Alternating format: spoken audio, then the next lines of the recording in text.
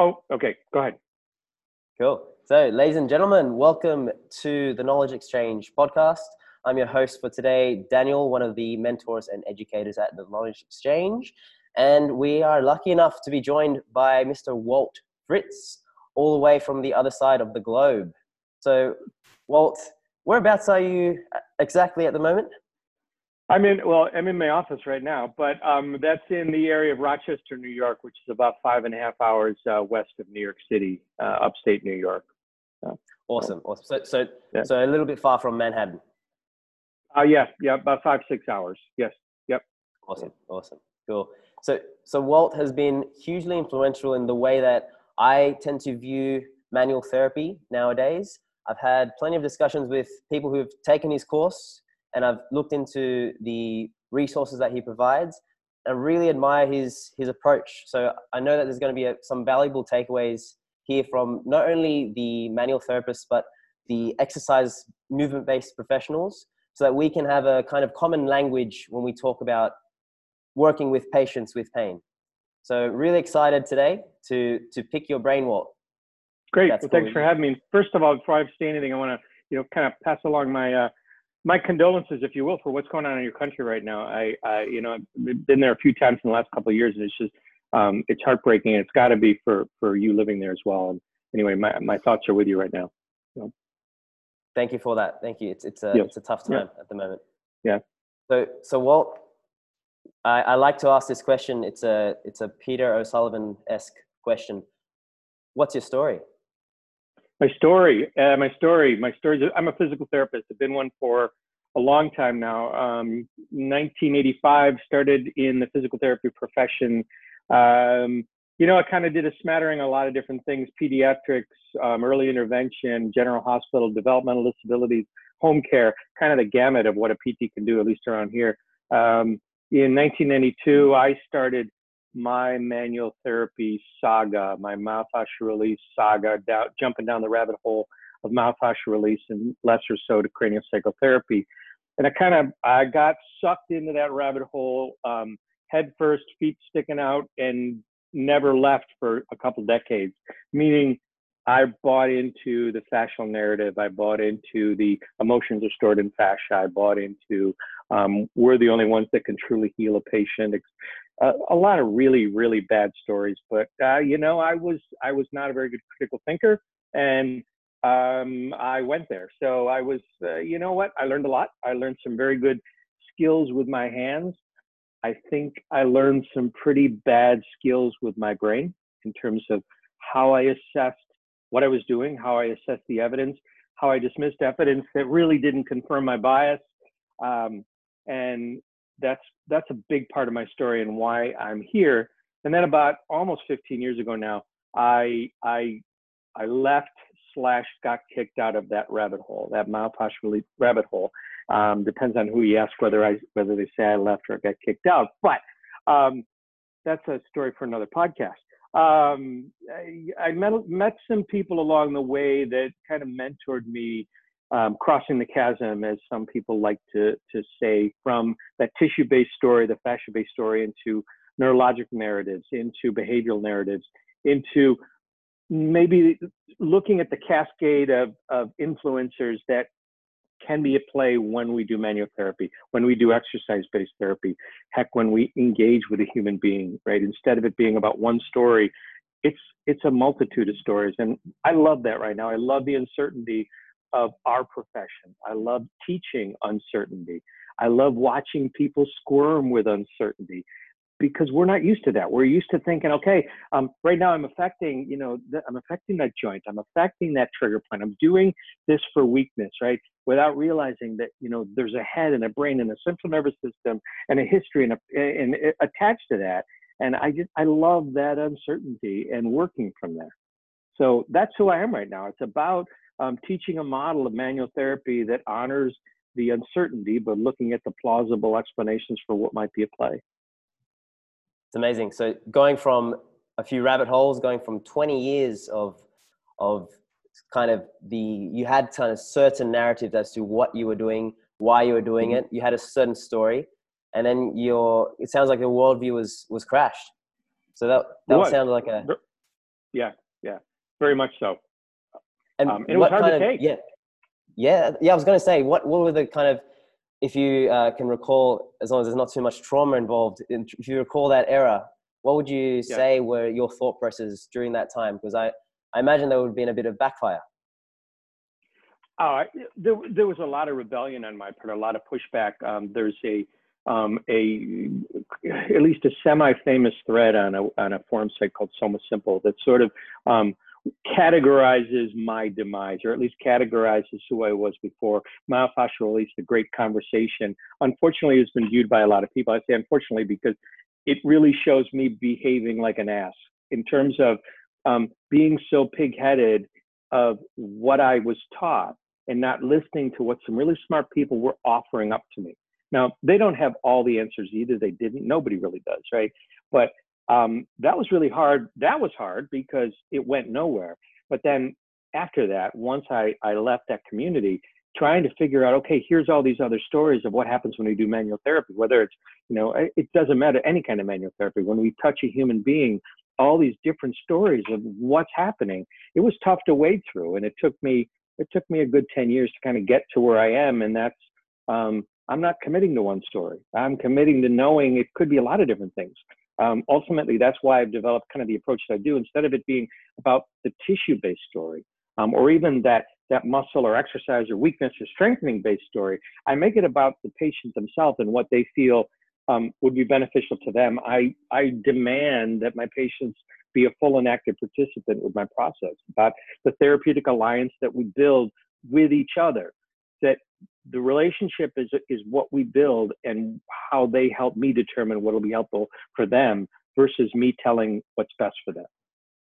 It's amazing. It's a two-way street. It's always a bit of a dance between what they think is the problem and what you see, what is presented to you, and how they respond and react to your treatment, to your touch. Exactly. And often what they think is the problem is a product of all the sorry, I'm a little crass, all the garbage stories that everybody else has told them.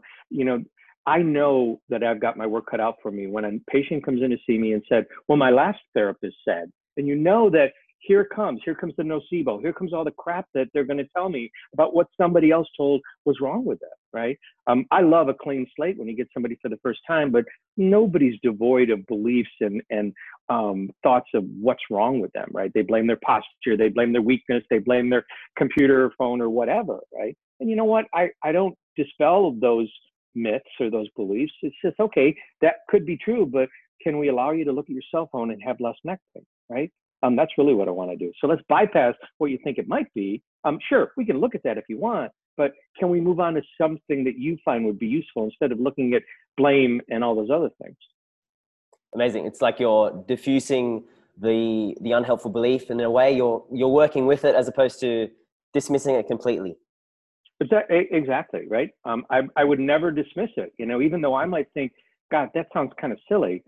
But to that person, it means a lot. It has somebody in their life, whether it's their doctor or their last therapist or Dr. Google, somebody in their life told them that this was what was wrong with them. I don't want to be the person because I don't know if it's not, right? It might be, it might not be, but can we do something right now in this moment that you feel is helpful? Awesome. And looking back to you mentioned it took about 10 years before or it was a process of 10 years to change your practice. Did I hear you correctly? Mm-hmm. Roughly? Gradual. Yep. I mean, I kind of toyed with how different models felt, that neurological, that skin-based, that DNM, dermoneuromodulation model. I owe a lot to Diane Jacobs, to kind of holding my hand, if you will, kind of crossing the bridge from the MFR-based approach to at least the neurocentric approach. And, I think Diane's got a lot of really interesting ideas in terms of, first of all, what are we touching? And the skin that we're touching, can that explain some of the changes we see in our patients? And I really do think it does explain a lot. Is it all of it? Probably not. But I owe a lot to people like that. It was interesting. It was hard.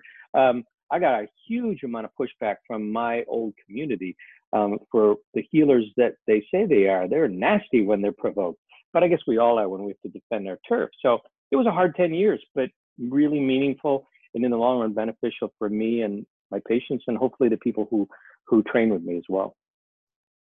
It's awesome. So you met with a few barriers with people that identified with the narratives with your in-group that you belong to. And it sounded like you were even a part of that in-group from the start with the evidence is on Soma Simple.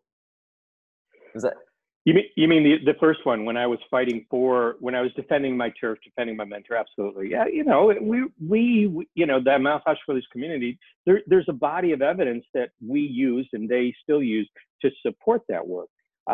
My issue with that evidence, my issue with the trigger point evidence, my issue with the exercise evidence, my issue with all the rabbit holes of evidence is, you know what, you start looking around and you start seeing what other people are doing and they're having success as well. If it's all about the trigger points and only your evidence is good, why is it that somebody else doing totally different work is helping people move along in life too? And I think that was one of the greatest lessons for me is take a look at what other people are doing. And I may not want to become that person in terms of how they do it, but I can't be in this vacuum perceiving that I've got all the answers. And I don't think any of us do. I think a lot of us learn recipes based on some of that information that we can take to our patients and help them. I think that's a really good take-home lesson. And what's for me? Recipe. Yeah, and so there's more than one recipe as well. So it's a way to reflect on your own biases as opposed to thinking that you have the best recipe. Absolutely. Yeah, absolutely. And there's lots of recipes I don't even know about that people are helping. You and I see stuff on the internet every day that sounds crazy. It sounds hokey. It sounds gimmicky. But they're selling it, they're marketing the whole thing, but I'm sure they're helping people too. And is it placebo based? Is it tissue based? Is it weakness? Who knows, right? In some ways, that gimmicky type of intervention is helping someone. Not that I want to become a gimmick, because I don't think that's genuine and valid for patients. But a lot of different works work. And we're taught a lot of students, new grads, are brought up in a system of thinking that there is only one way, or there are certain answers to the exams. So, so looking at the way that you teach and how you help people, how you demonstrate your learnings and your approach, what are some of the challenges that you find with people that expect that kind of certain framework, that one recipe that answers all their questions? Yeah. Yeah, initially they're disappointed. Initially they're irritated. Initially they're kind of pissed off at me because I'm not feeding them on a plate a certain story, right? In the seminars that I teach now, and a lot of them are my neck, voice, and swallowing disorder seminar, caters to the needs of the speech pathologist, the speech therapist, but I get a lot of physios and massage therapists coming to that class as well. So picture a class where you've got therapists coming in on one side with a lot of prior experience in manual therapies, right?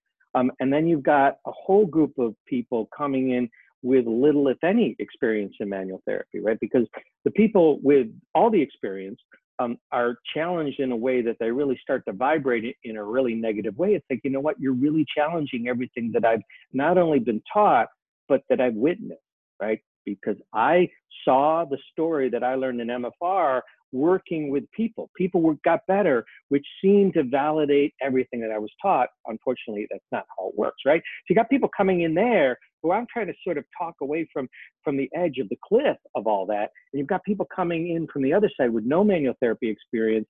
And I'm teaching them this generic, fuzzy way of touching people that's demanding feedback and not saying, here's what I'm doing to your tissue. It took me a while to get comfortable kind of in the middle of those two extremes, but now I kind of thrive on that. Just let's start from scratch. What do we know? Who's in front of us, right? What's their problem? What's their story? As you asked me, right? Because I think the narrative, the story is hugely important. And it's what I leave a lot of time for with my patients. And I leave a lot of time for in my seminars when I'm teaching people. And sometimes maybe we need to respect the narratives that our colleagues have or that the people, other clinicians have, and treat it I don't want to say treat them like a patient, but just respect their time, respect where they're coming from, and work with their narratives and kind of guide them towards more helpful, less false, less wrong narratives. Yeah, I had a bunch of years ago, I taught a class and there was a new grad doctor physical therapist came to the class, and he had been well schooled in pain science. He'd been hanging out on social media and seeing some of the common forums that we're all on. And he came to the class and here he is, a brand new grad working from a model predominantly informed by pain science. And a lot of it was non-contact based intervention. And he told me the reason he took my class is he liked, I'm paraphrasing now, he liked that my approach was non-denominational. I didn't view it as a story, the dogma, almost the religious fervor that tissue-based stories are often worshipped with, right? He liked the way I taught the work, and he felt that the work that he wanted to do based on pain science, yes, it could be exercise, but there are times when touch helps, when manual therapy does seem to have an impact. And he was looking for an easy, well, not an easy, but a non-denominational way to include manual therapy into his pain science perspective. And I thought that was pretty cool. And the narratives that you'd use to explain that to say your colleagues, so for the therapists out there, so there's huge power in putting hands on someone.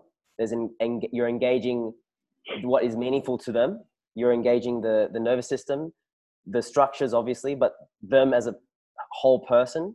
What are some of the narratives that you use to explain the mechanisms, the awesome effects that you can see in clinic? In terms of to a patient or to another clinician? Let's talk for a clinician. Okay.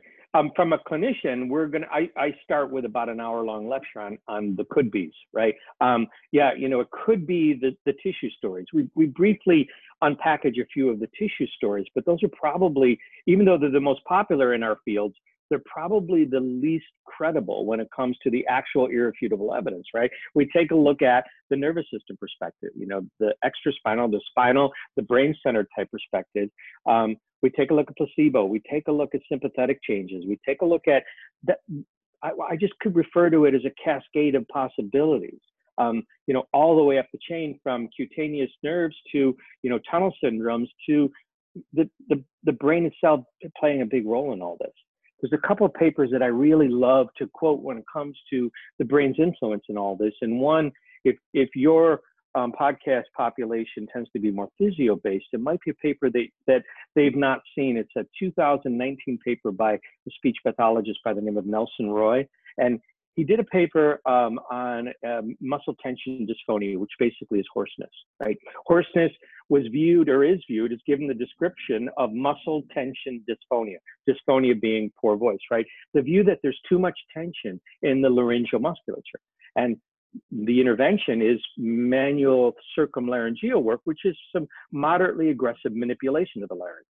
Originally viewed as we're reducing the muscle tension in the larynx, right? But then over the course of the last 25 years, the research has moved from it's all about the things that happen here in the throat. And the parallels are uncanny when you look at the evidence in our field, right? Whether we're working in the throat or the foot, right? The thought that what we're doing here, the impact is felt and received and processed here, right? What Nelson did was he slipped his patient into a functional MRI machine, and they took a look at this person's brain when she spoke, and they saw parts of her brain lighting up that they wouldn't expect. And they attributed that to the muscle tension dysphonia. And it's a multifactorial paper, not just the manual therapy part.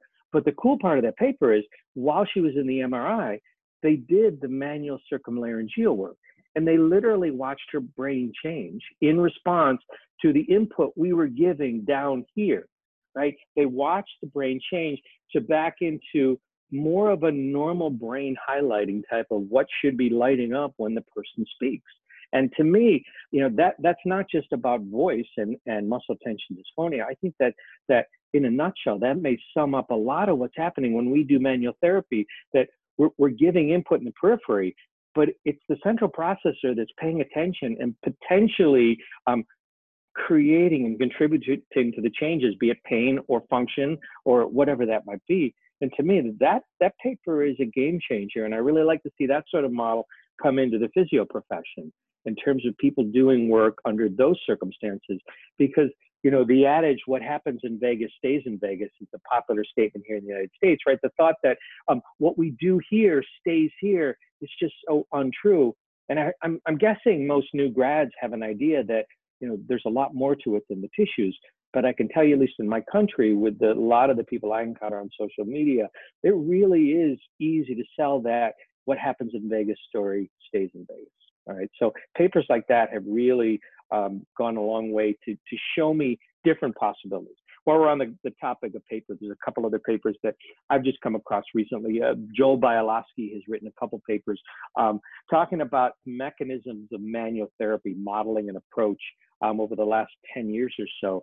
He's written some really neat papers taking a look at the potential, the cascade from the tissue-based story to the extraspinal, to the spinal, into the brain influence that might be at play when manual therapy is done. And taking a look at some of his graphs and his charts in his papers, it's a simple way to represent not just to clinicians, but maybe even to patients, that it probably isn't just about that scar or that trigger point or whatever you think is wrong here. Or if we're talking about the exercise-based community, the strength people, right? It's not just about, okay, you're having a problem because you're weak, we need to strengthen you there. I mean, I want to see those narratives go away as much as I do the tissue-based story, because to blame somebody's pain on weakness, I think is lazy. I think it's dishonest. I think to say, get stronger and life will be good. Yeah, exercise helps, but seldom is it due just because we made that muscle stronger, right? There's so much work that needs to be done in our professions. And, at least in terms of the manual therapy aspect, I hope that I'm sort of, pulling the plug on a lot of the old stories that are out there. I think that it would be interesting to see what the future holds. And it's frustrating that people still perpetuate these narratives and perpetuate the post hoc fallacies. It's in our world. So I'm an exercise professional. It's in the exercise physiology world. This is tight, therefore you need to stretch this. You need to strengthen the opposing side. It's like, we're not puppets. We're humans. We're biological beings. There's more than one reason. I think it's so the reductionist narratives. I don't know. Do you think in future there's some hope for the kind of holistic, person-centered approaches, the updated narratives? How do you think the future will hold with? Yeah. Yeah, no, I definitely think so. I think it's the demand from, the education process that therapists are going through now. Unfortunately, when you get out in the clinic, and I can't speak to your country, but I know in my country, I mean, I know I get a fair amount of patients. I have a small one-person manual therapy practice here in the upstate New York area. And like all of us, we get people who somebody else didn't help, so they come and see us, right? I mean, that's not uncommon at all. But the times that I'm guessing you hear, my last therapist said, I'm having back pain because I'm weak, right? I just think maybe the therapist actually said those words, right? Or maybe that's what the patient interprets or took from that message. And some of it may be, I, as a therapist, know it's more complex than that, but I got to tell you a simple story to get on with things. I think that's where we do our patients a disservice, when we dumb things down too much. And that's what I really hope for our shared professions, whether it's, the physio or all the other communities that I get a chance to engage with, is that over time, we allow ourselves to understand that it's much more complex and figure out elevator speeches to be able to explain that to the patient. The one thing that I do when it comes to explaining something with a patient is I'm trying to figure out, well, by listening to their story, right? What do you think it is? Daniel, you've got this problem. What do you think it is? And that becomes a product of all the different people who told you this, or your own beliefs, right? I'm hearing it, I'm absorbing it, and in a way, I'm going to use that as part of the explanation.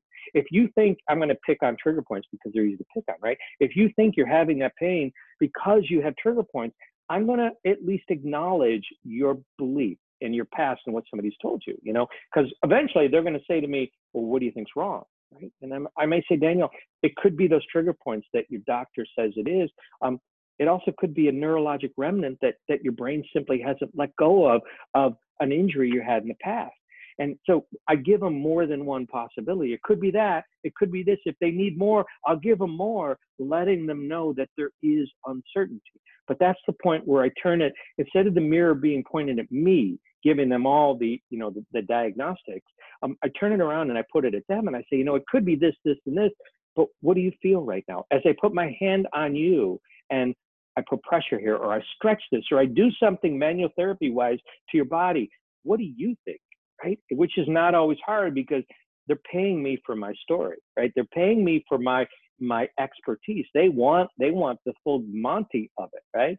But I try and get that mirror turned around and it's like, okay, it could be that or that or that, but ultimately we're trying to make you feel better. So when I do this, Daniel, does that feel relevant? Does that feel useful? Is there anything about this that feels dangerous? And if so, I'm going to stop it, right? I move them into the process of, let's get out of what you think you want to hear. And what do you feel right now? What's your expectation in this moment? That's not great. an easy process. Yeah. Yeah. I love the words "it could be" and the awesome word "and," the fact that there could be more than one narrative. Yeah.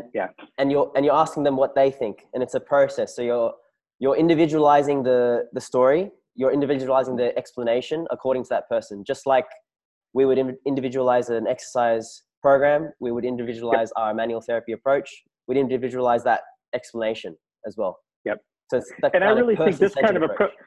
Exactly.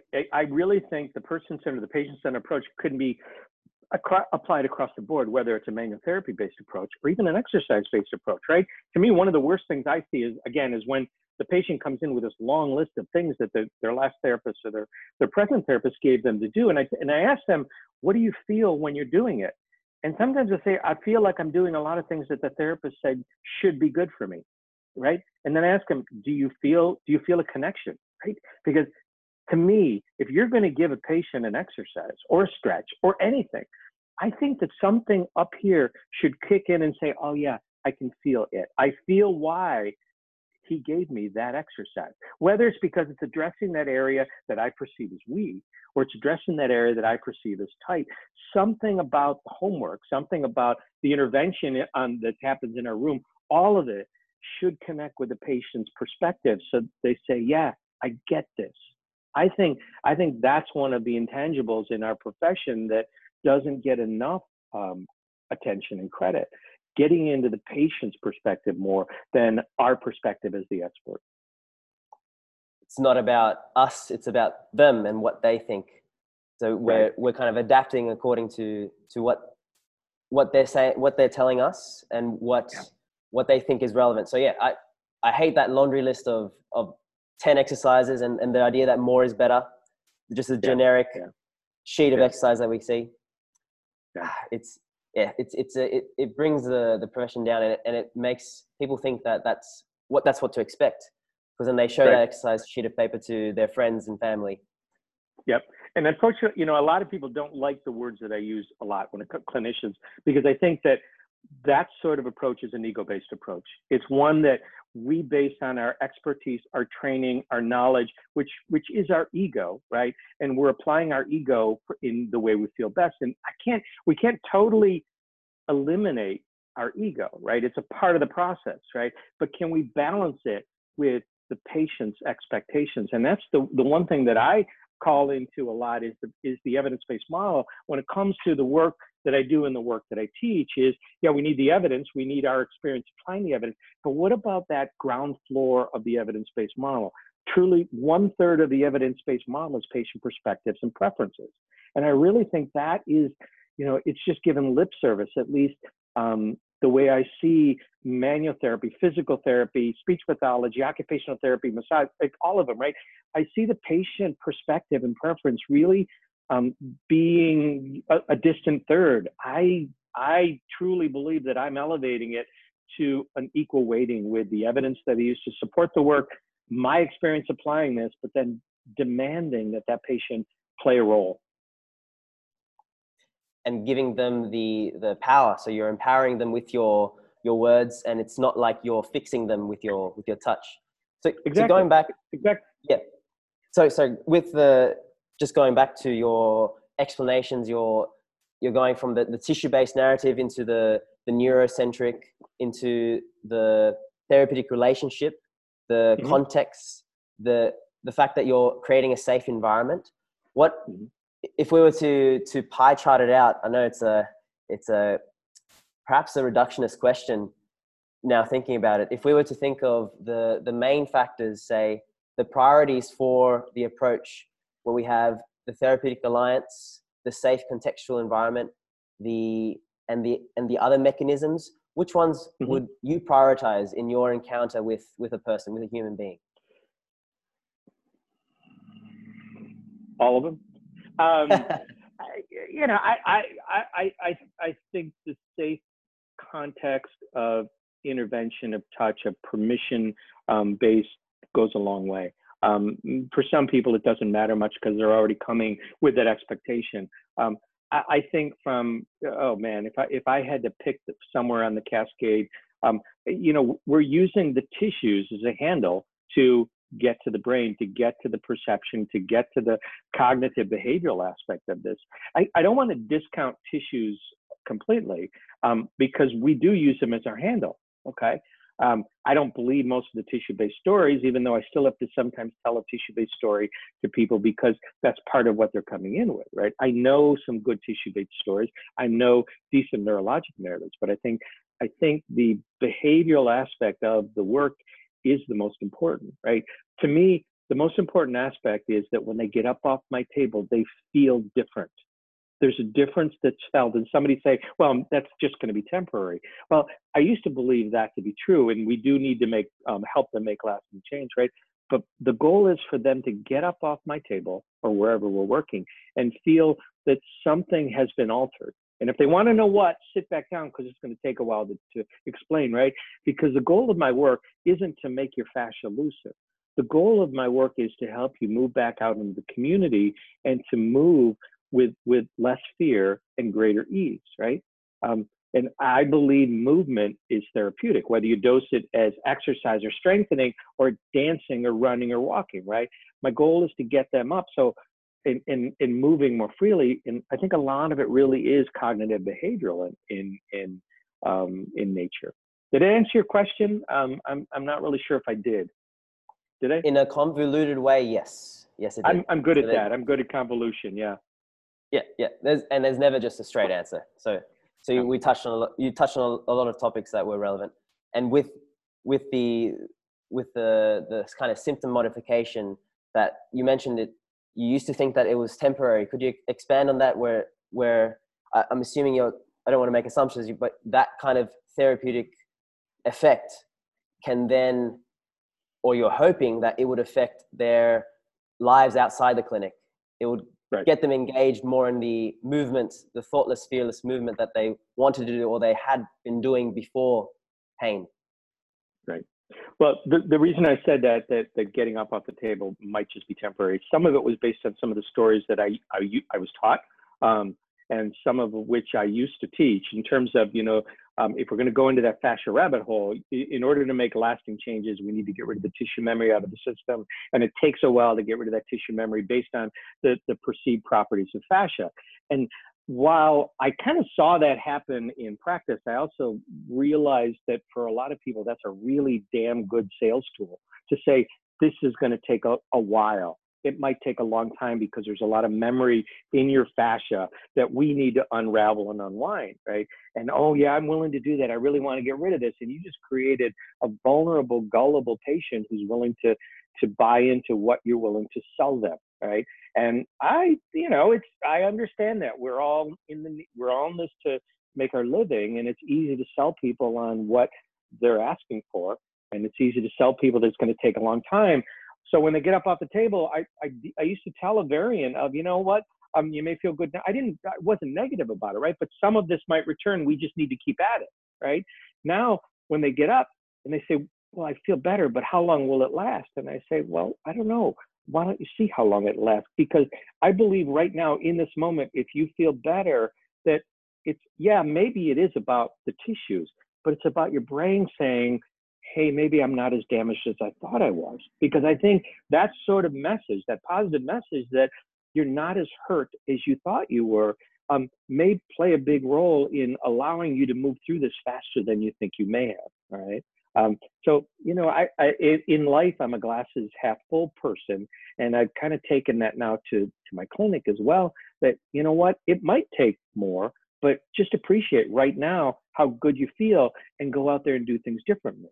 One of my favorite homework assignments for people, because when we're done, they expect me to give them the laundry list of things, right? And whether it's, a whole bunch of stretches or a whole bunch of exercises, right? And they say, well, what should I do to keep this going? And the thing that I'll say to them often is, well, I think that one of the biggest things you can do to keep this good feeling is to appreciate that you can feel good, right? And when you wake up tomorrow, if you feel good, it's not like you need to thank anybody for it, but just pay attention to that and say, okay, here I am. I'm doing better again today. Reinforcing the positive instead of the fear that if you don't do all these things, you're going to regress back into that place you were. And yet, you know what? Our exercises, the strengthening, the movement, the stretching, et cetera, all those might help. But sometimes I think the changes that happen, they take place up here as much as they do down where we think they do. Bit of the cognitive reframing that leads to the long-term changes, you'd say? I believe so, yeah. And, everybody's different. We have to treat everybody as the N of one. What is this person? What do I need to do for them? What do I need to do with them to help them? And you know what? We've got a lot of different strategies at our disposal. And sometimes I'm reaching into that tool bag and trying lots of different things. Sometimes you nail it on the first time. Sometimes we don't nail it at all, but I'm willing to keep trying.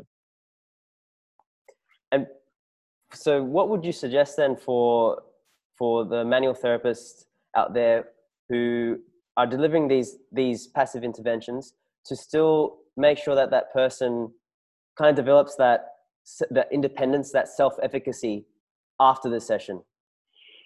So I have to laugh at the phrasing of the manual therapy as a passive intervention, because I recognize that from a couple well-known people on social media, that in terms of manual therapy being ineffectual because it's passive, it never engages the patient. And I think if I frame the environment here, so they're laying on my table, receiving everything, they get off, and there's nothing more beyond that, I think it is a passive intervention. But if there's a simple switch that turns on when they're done with this quote unquote passive intervention and they feel like they can move easier, it instantly becomes active to me, right? It's not active in the way that we're loading people's joints or giving them all sorts of strengthening things, right?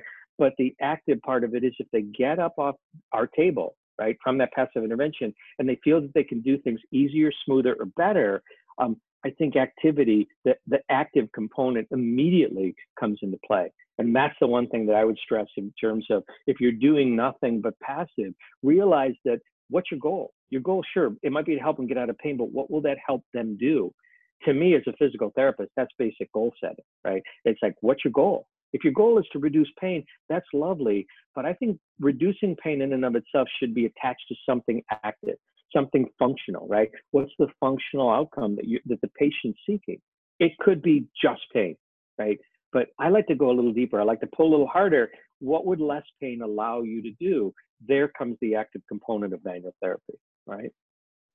Love it. It's a collaboration between the therapist and the patient. It's not like they are lying asleep or they're just kind of distracted from the pain, from the symptoms. You're involving them in the process. You're asking them questions that make them think a little bit, or that give you that information that makes it meaningful to them. And then you're providing them a narrative that is empowering, is less threatening. You're not giving them exercises just for the sake of doing exercises as well. And they're leaving feeling better, and they're leaving able to do the things that they want to do, or doing the things that they would be doing had they had no pain. Right. And they're going to need coaching, right?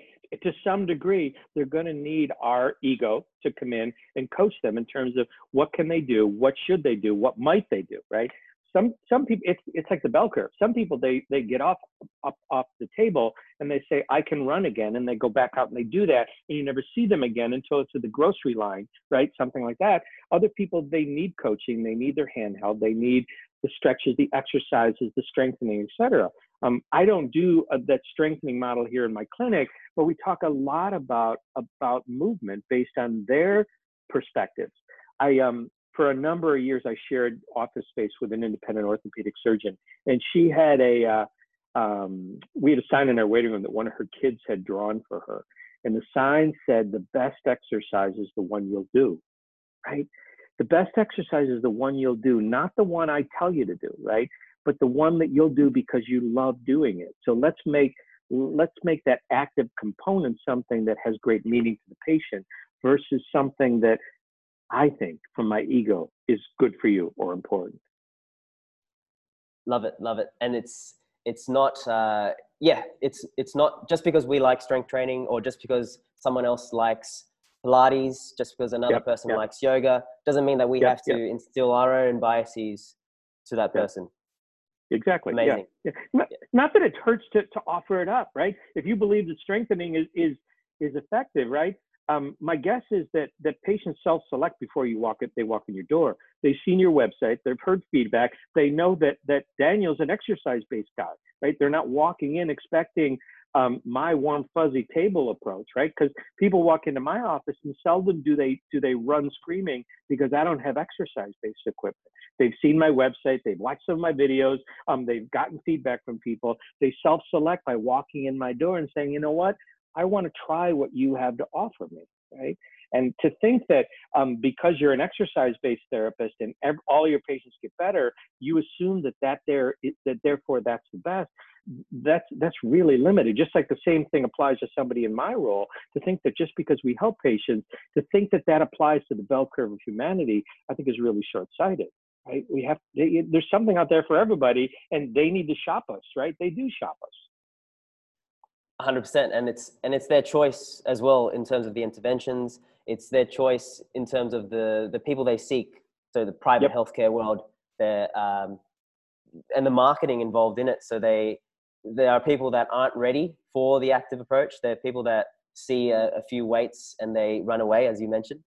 And there are other people that are perhaps more of they've already got that exercise background. They respect someone in that field already that's knowledgeable in those sporting areas. So there's a whole, like you said, it's a bell curve. So we're targeting and we're offering our services to help everybody, not just the people that we like or that like us or that fit our biases.